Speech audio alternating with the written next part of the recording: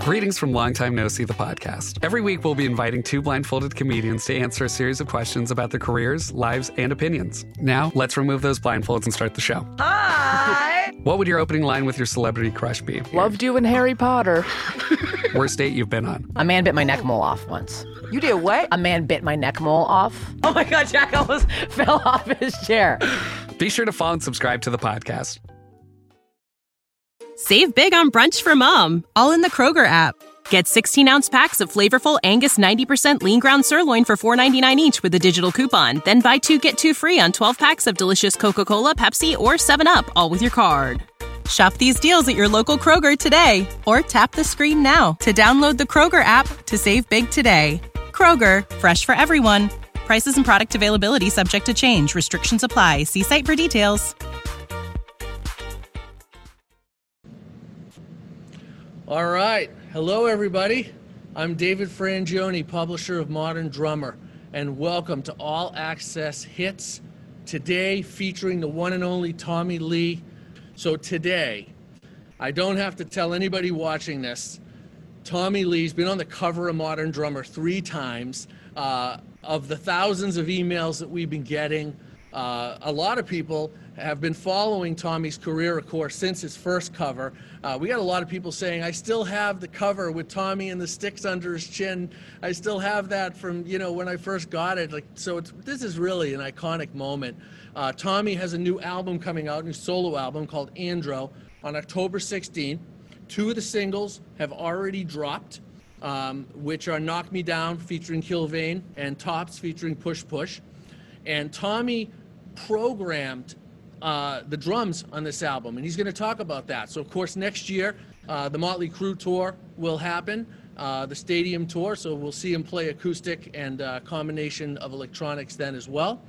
And without any further delay, the one and only, please welcome Tommy Lee.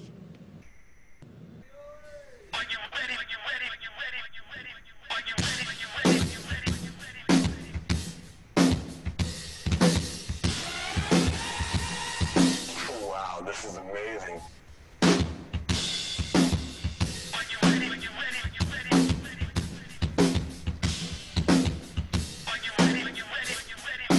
Wow, this is amazing.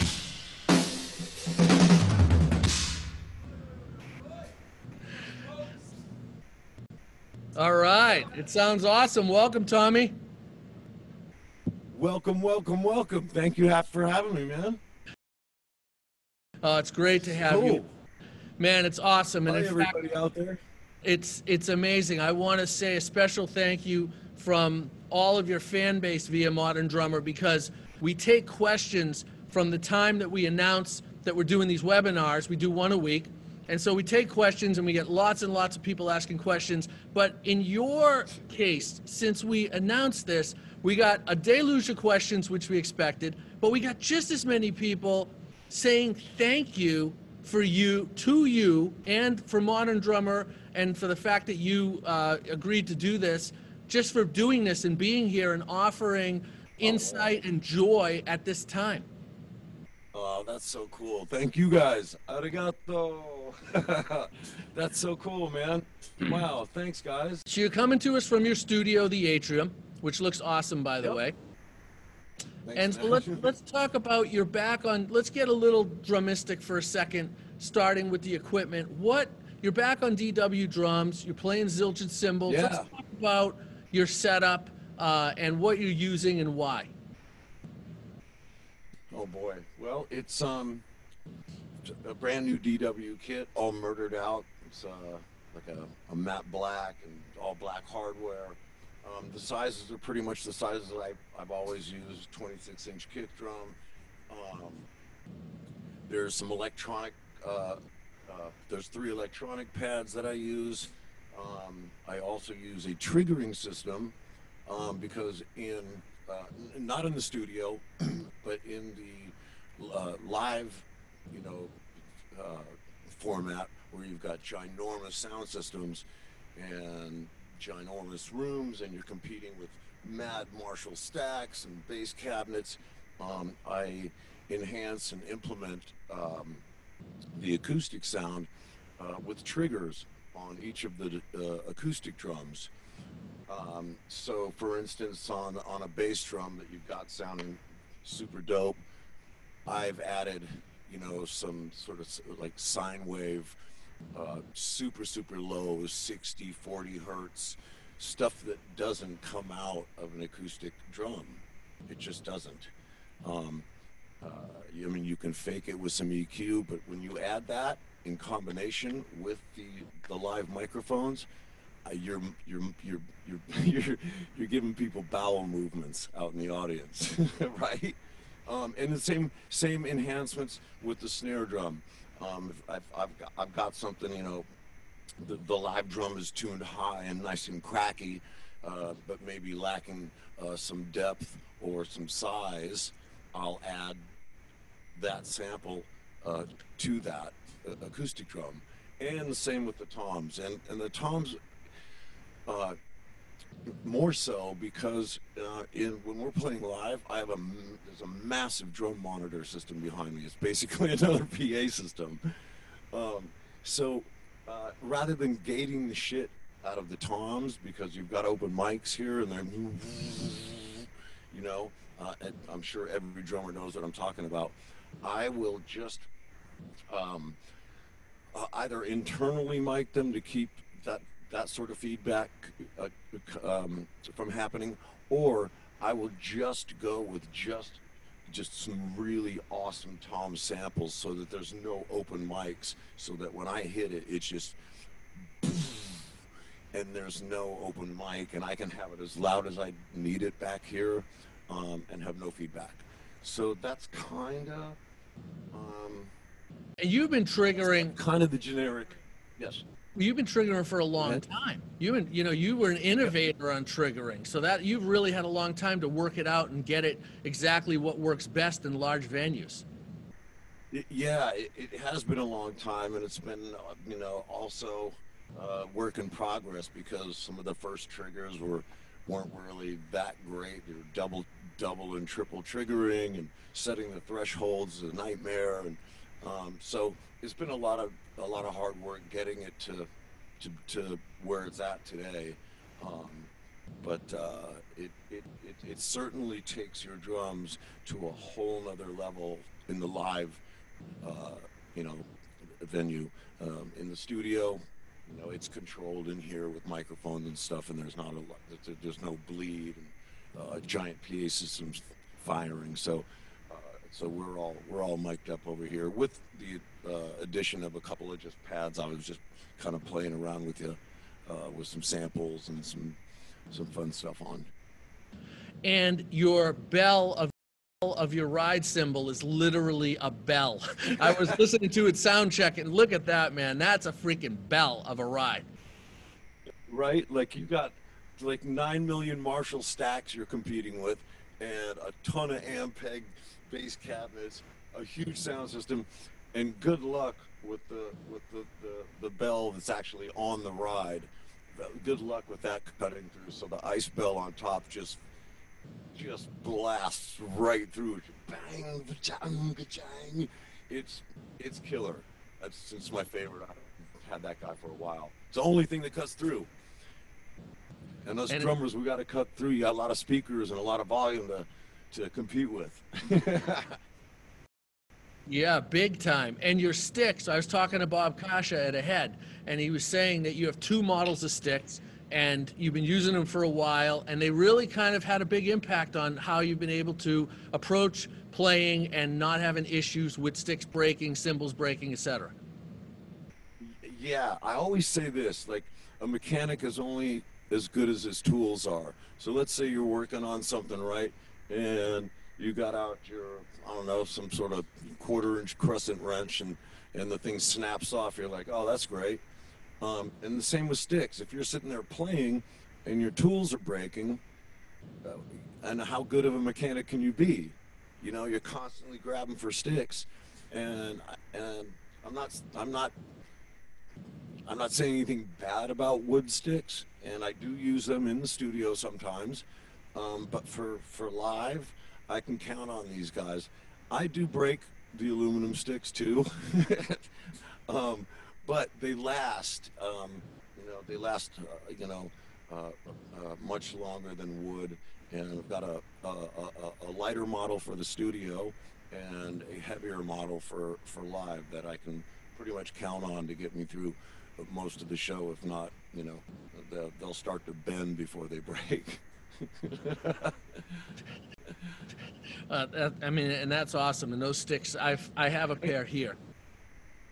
And if they are aluminum internally, and there's a hard plastic cover over that, and in the handle there's like a vibration dampening system that has these little glass beads in it, so it takes the shock off the wrist, which is helpful for those guys out there that get the I can never get this right. Is it carpal tunnel, carpal? I get dyslexic with which comes first. It's carpal tunnel. Okay, so for guys that experience that, this definitely helps. It takes a lot of the reverberation and the shock back off your hands and wrist. So, when you were a kid, who influenced you and really got you excited about drumming? Oh man, the hands down guys, John Bonham, and that's just, you can probably hear it in my playing. That guy, most people will talk about how heavy his foot was, and how laid back the snare drum was, but not a lot of people talk about his cymbal placement.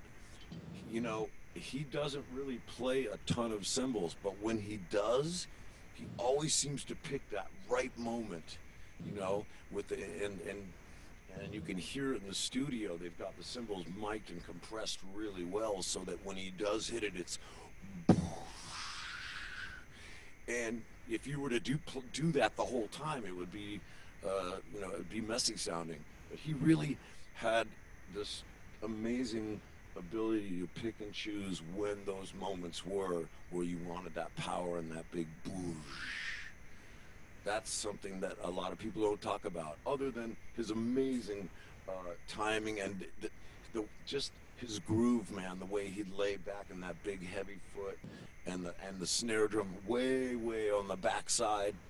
I mean, that's money. I mean, the first time I heard that, I'll never forget it. I was sitting there I must have played Physical Graffiti 9 million times. Both albums, just flipping out, going like, Jesus, listen to this dude. That's one of my guys. And then later on, other influences. Tommy Aldrich was another one with just the showmanship part of his playing. The stick spinning and the ways the way he incorporated some cross sort of sticking with the cymbals and cymbal grabs and all that kind of stuff. Tommy was another one. And for pure, just like a metronome, Phil Rudd. Dude, that guy is like a human drum machine, just like, and just, I mean, you could probably clock that guy and I'll bet you it doesn't move, he's that solid. So there's different guys for different things, but I've been inspired by many drummers, and more that I could mention, but we'd be here for freaking hours. So. No, those are iconic, especially Bonham. I mean, you never forget the first time you hear John Bonham. I know, geez, and I'm so bummed I never got to see that guy play live. I wish I had the chance. It's been DVDs for me, and that's it, and records, but watching him, filmed playing, but never really being there, man. I'd have just killed to have seen him actually play. Well, speaking of live, a lot of questions came in about your setups over the years, both, of course, as drumming setups, but the showmanship aspect of the setups with spinning and flying over the audience, roller coaster setup. So people want to know two things about that. Primarily, this was the majority of the questions. One was which one you liked the most, and second was how do you prepare to even be able to play under those circumstances and pull it off as you did every night, regardless of which tour, because they're all unbelievable. Yeah, I kind of created a monster because every year it's progressively been like, okay, God, now what am I going to do to top that? And it's all, and even the fans are like, what are you going to do next time? So created this Frankenstein, this crazy monster. But I guess it all started, and I'll just kind of back up here a bit. The reason why I started doing this was because I remember going to see, I want to say it was Pat Travers or something, and Tommy Aldrich was playing, and he was doing a drum solo, and I'm like, dude, this guy is just ripping right now. And I'm watching people go buy a T-shirt or go get a beer or go to the bathroom, and I was like, where are you guys going? What are you doing? Dude, he's ripping. And it dawned on me that one of the reasons was that people couldn't see what he was doing. There's a camera here behind the drums. You can see what your feet and your hands and everything's doing. So what inspired me was the very first, I was like, I need to change the perspective on how the audience sees the drummer. So the very first drum riser that I built was one that went up, up like this. What would that be? Vertically? Yeah, vertically, and which gave the audience basically a bird's eye view down. They could see. It would be like having an overhead camera, but I would tilt it up towards them, and they're like, "Oh, you can see his feet. You can see his hands. You can see everything that he's doing." So, my point was that was the whole beginning. That started this whole thing. It's all Tommy Aldrich's fault. And from then on, it was like, okay, how can now, then I believe the spinning cage came, where it rotated forward and reverse, sideways, and out over the audience. And once you start doing that kind of stuff, now it's on. It's like, okay, God, I want to build I want to fly from one kit to another. That was on the Carnival of Sins tour. Dr. Feelgood. I wanted, again, I always think about the fans, like what would they want to see? And with the Dr. Feelgood one, I wanted the person in the very back. We call it the Stevie Wonder section, where you can't see anything, and everybody's this big on stage. I wanted to bring the drums from the stage to the very back of the arena, so that those people in the very back of the arena all of a sudden had a front row ticket. And so that's sort of been my thing, is like, how do I involve the audience instead of the drummer just sitting there doing a drum solo, which is cool too. I'm not discounting that by no means. That's totally cool, but I just wanted to take it to another level. And then once you get onto that level, it was like, okay, let's do an indoor roller coaster. And the 360 was next. Then the Crucifly, which was the 200 and something foot roller coaster that's 60, 70 feet in the air, that I was like, this is next. It's a roller coaster. No one's ever done this shit. And that being said, this is all designed like, I don't know, we were all sitting around having drinks, and on a cocktail napkin, there's a few of us drawing, and all of a sudden it turns into a reality. Now the schematics are being built and the things getting planned, and you're seeing this all, on paper. So it's getting built, and I can't even tell you how horrified I was when I got there for production rehearsals, and it's set up. I walk into the arena and I look up, I keep looking up, and I'm like, are you fucking kidding me? Like, I gotta do this every night. I'm terrified. So I get in it, go for a test drive. I'm up at its peak, where it first goes up, and then the first drop. I just said, stop right here, flip me upside down, or kind of sideways, and I just dropped a drumstick, and it was like, dink, dink, dink, dink, dink on the arena floor. I was like, dude, this is so, like, I could actually die up here if something goes south, right? But I'm like, this is worth it. This is totally worth it. But so anyway, that's sort of the, I guess, sorry for the long version, but that's sort of the evolution of that and my reasons for it, you know? I don't know if I've ever really got a chance to explain that to people. Save big on brunch for mom, all in the Kroger app. Get 16-ounce packs of flavorful Angus 90% lean ground sirloin for $4.99 each with a digital coupon. Then buy 2, get 2 free on 12 packs of delicious Coca-Cola, Pepsi, or 7-Up, all with your card. Shop these deals at your local Kroger today, or tap the screen now to download the Kroger app to save big today. Kroger, fresh for everyone. Prices and product availability subject to change. Restrictions apply. See site for details. No, that was awesome. And then so then in that moment, now the roller coaster with you're dropping the stick and it's scary as anybody can imagine. That's already after you've already been spun upside down. You've done all of these incredible things over the years. So how does the preparation go, and how does it change as the performance gets more and more elaborate in the air and scarier? What do you do is there something you can do to actually prepare for something like that? I wish I could say there was, and unfortunately with productions that big, I don't think I've ever had a time where I've had time to like practice and prepare and work with it. It's always been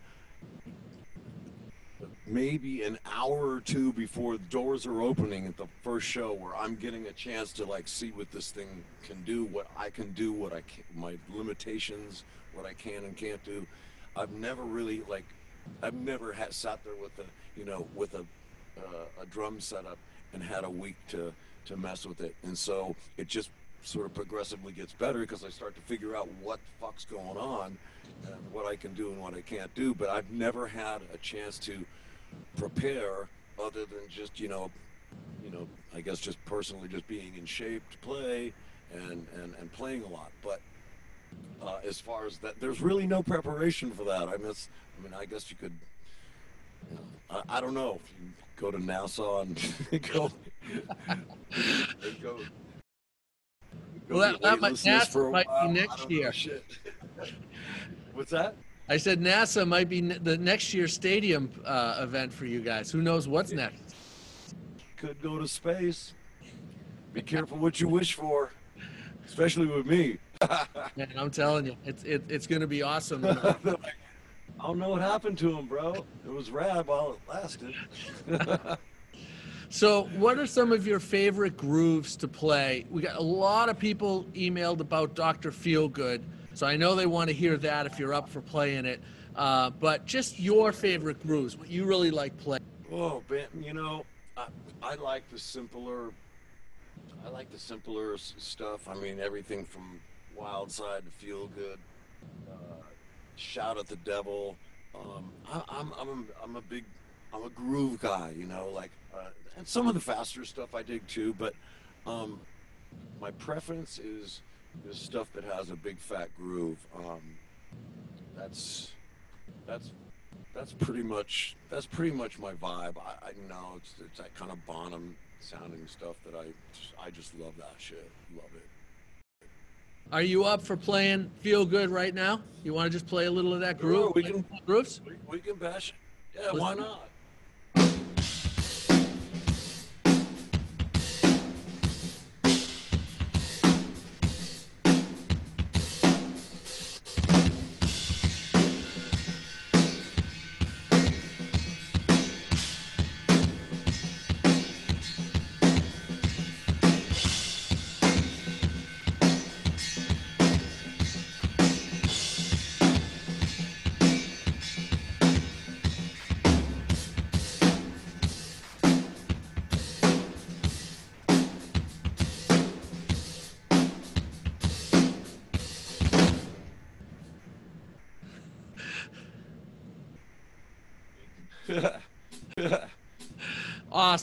Awesome, awesome, awesome. Yeah.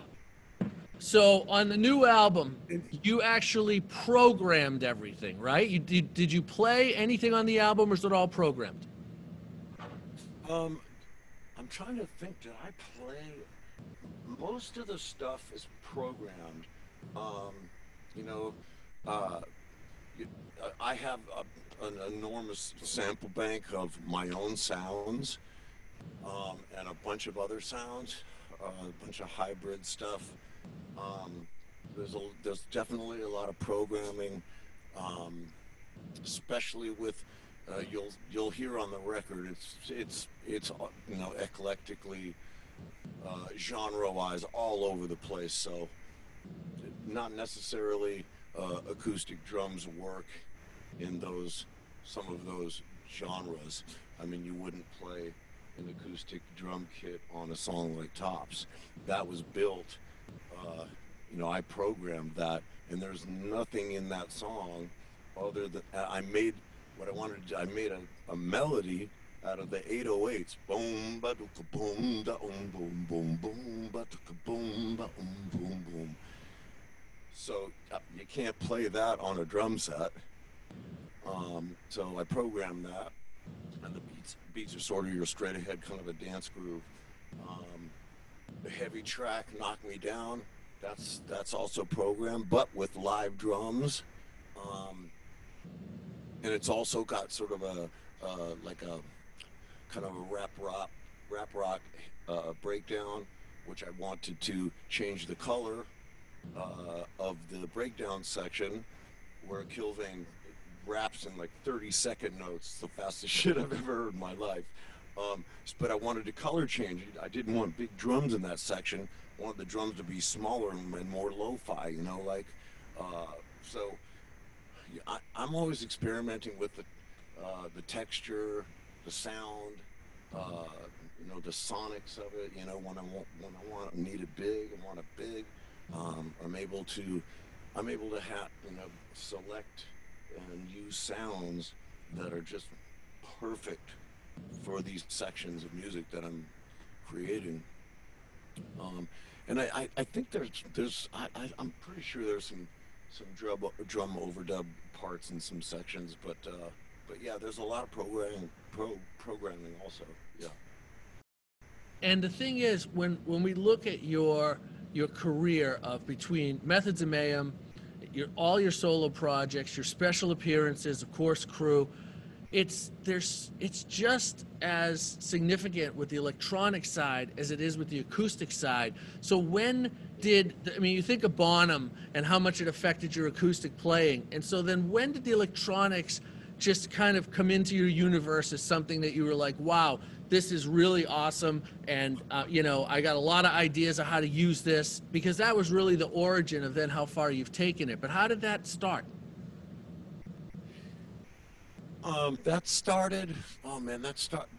This is crazy. This is going back.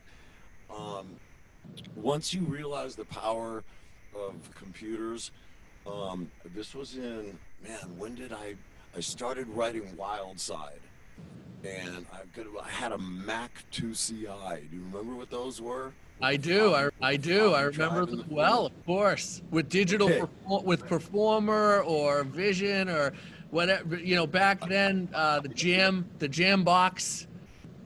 Dude, you know exactly what I'm talking about. I had Performer, and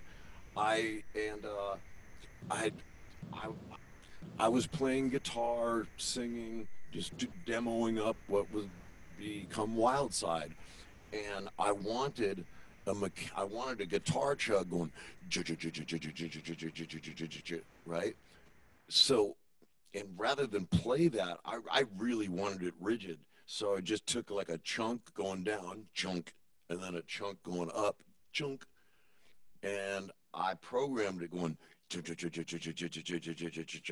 and got it sounding mechanical. And as you're working and learning this technology, I'm starting to realize the potential. I'm like, oh my God, you can do that? You can do that? You can do that too? Are you whoa, like just mind blow shit. And now, we've gone, how far we've gone since since then. For a guy like me to know that anything is fucking possible, it's frightening, man. I'm like, I never leave the studio, and every day something new comes out. There's new technology to learn, whether it's hardware or software, you name it. And you embrace it. I embrace the hell out of it, and I'm always learning new things, and I'm trying to bring new sounds and turning on. And that's why I've injected that kind of stuff in the Motley shows. I'm trying to turn on some people that may or may not like that or have experienced it. I remember we were playing on a festival. Motley was on a festival. It was in Europe.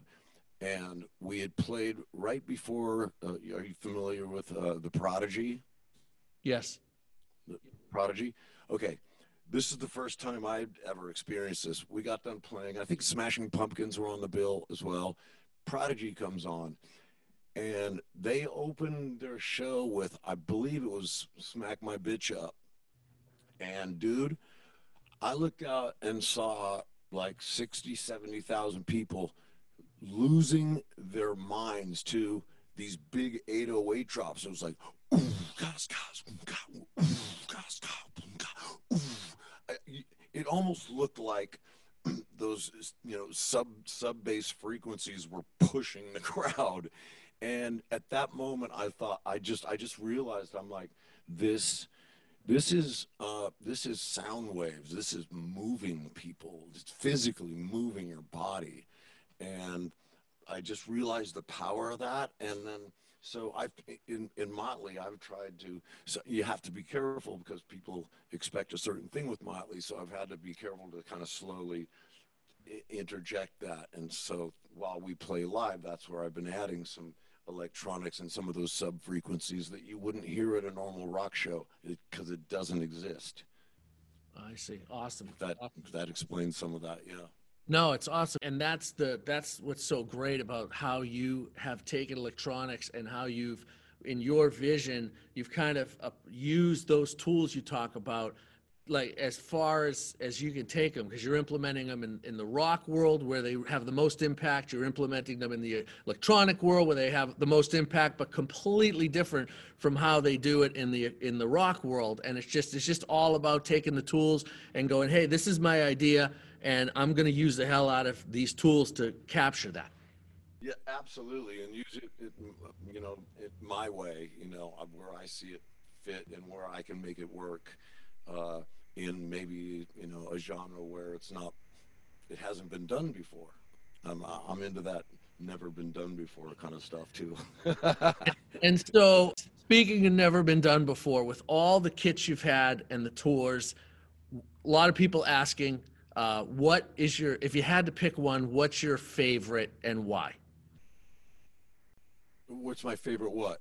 Your favorite tour drum kit. And not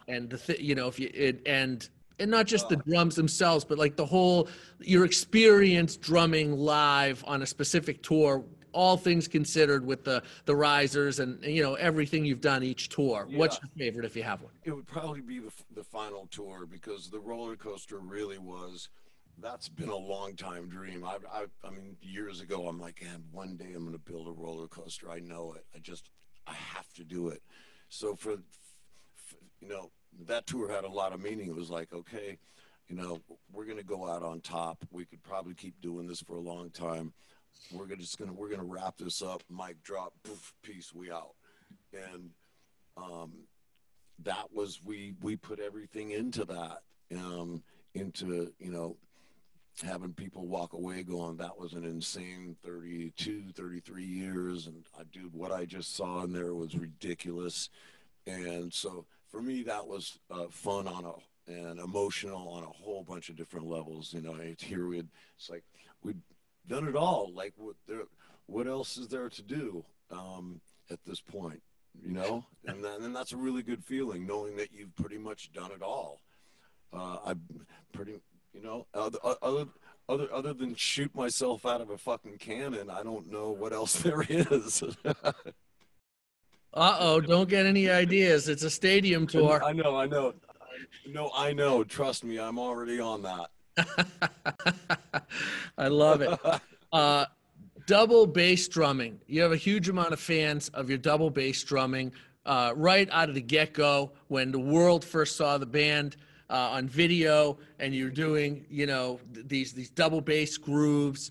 What's anything specific to work on your double bass drumming, or at least in the early days when you were still getting it all, to where it is now? Yeah, I mean, Jesus, that's just like practice, and it's kind of, that's something.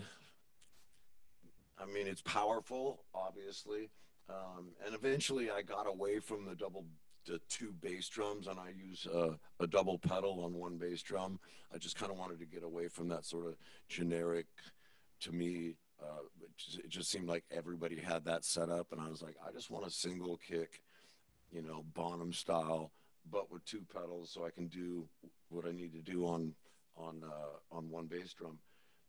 That's just like a shitload of practice, and then implementing, whatever kind of double kind of beats or whatever you're doing with your main foot, incorporating the left foot in between them. I don't know. There's all kinds of, there's guys out there that are freaking machines. And you're like, whoa, dude. I mean, I'm not that. That's not my forte. It's not my thing. But I do love the power of that sort of, 16th note. That moves people.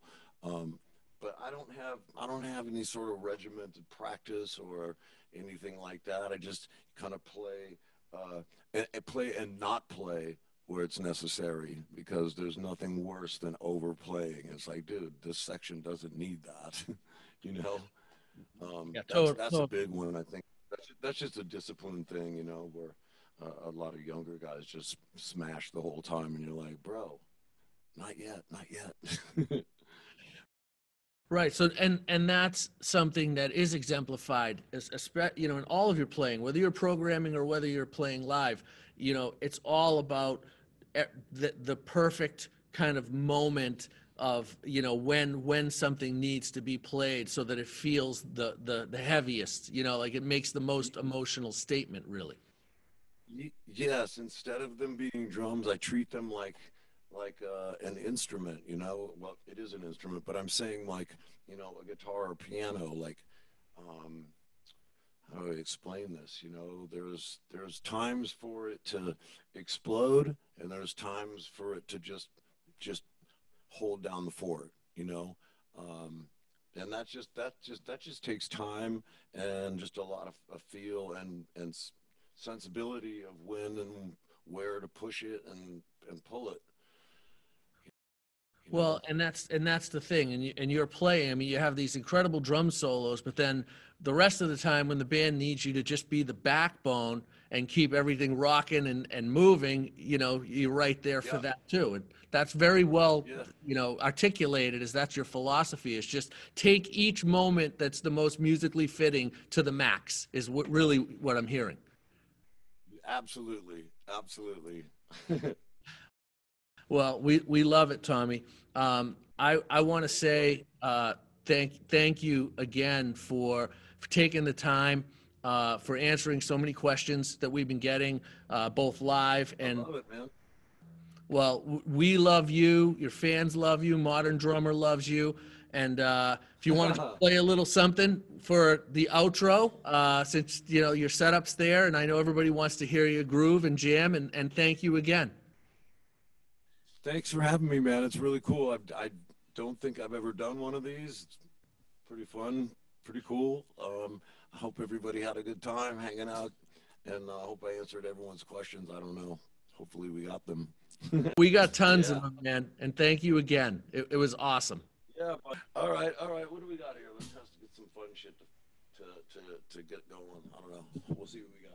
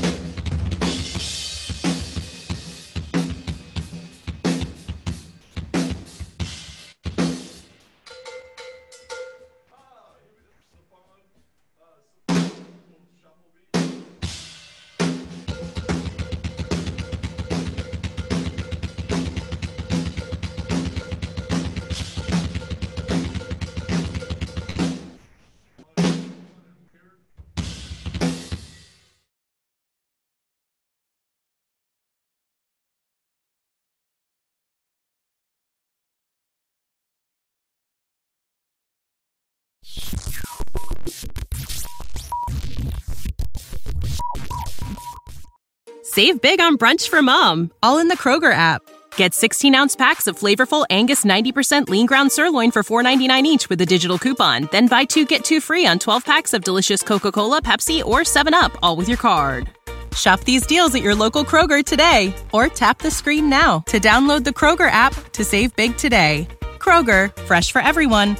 Prices and product availability subject to change. Restrictions apply. See site for details.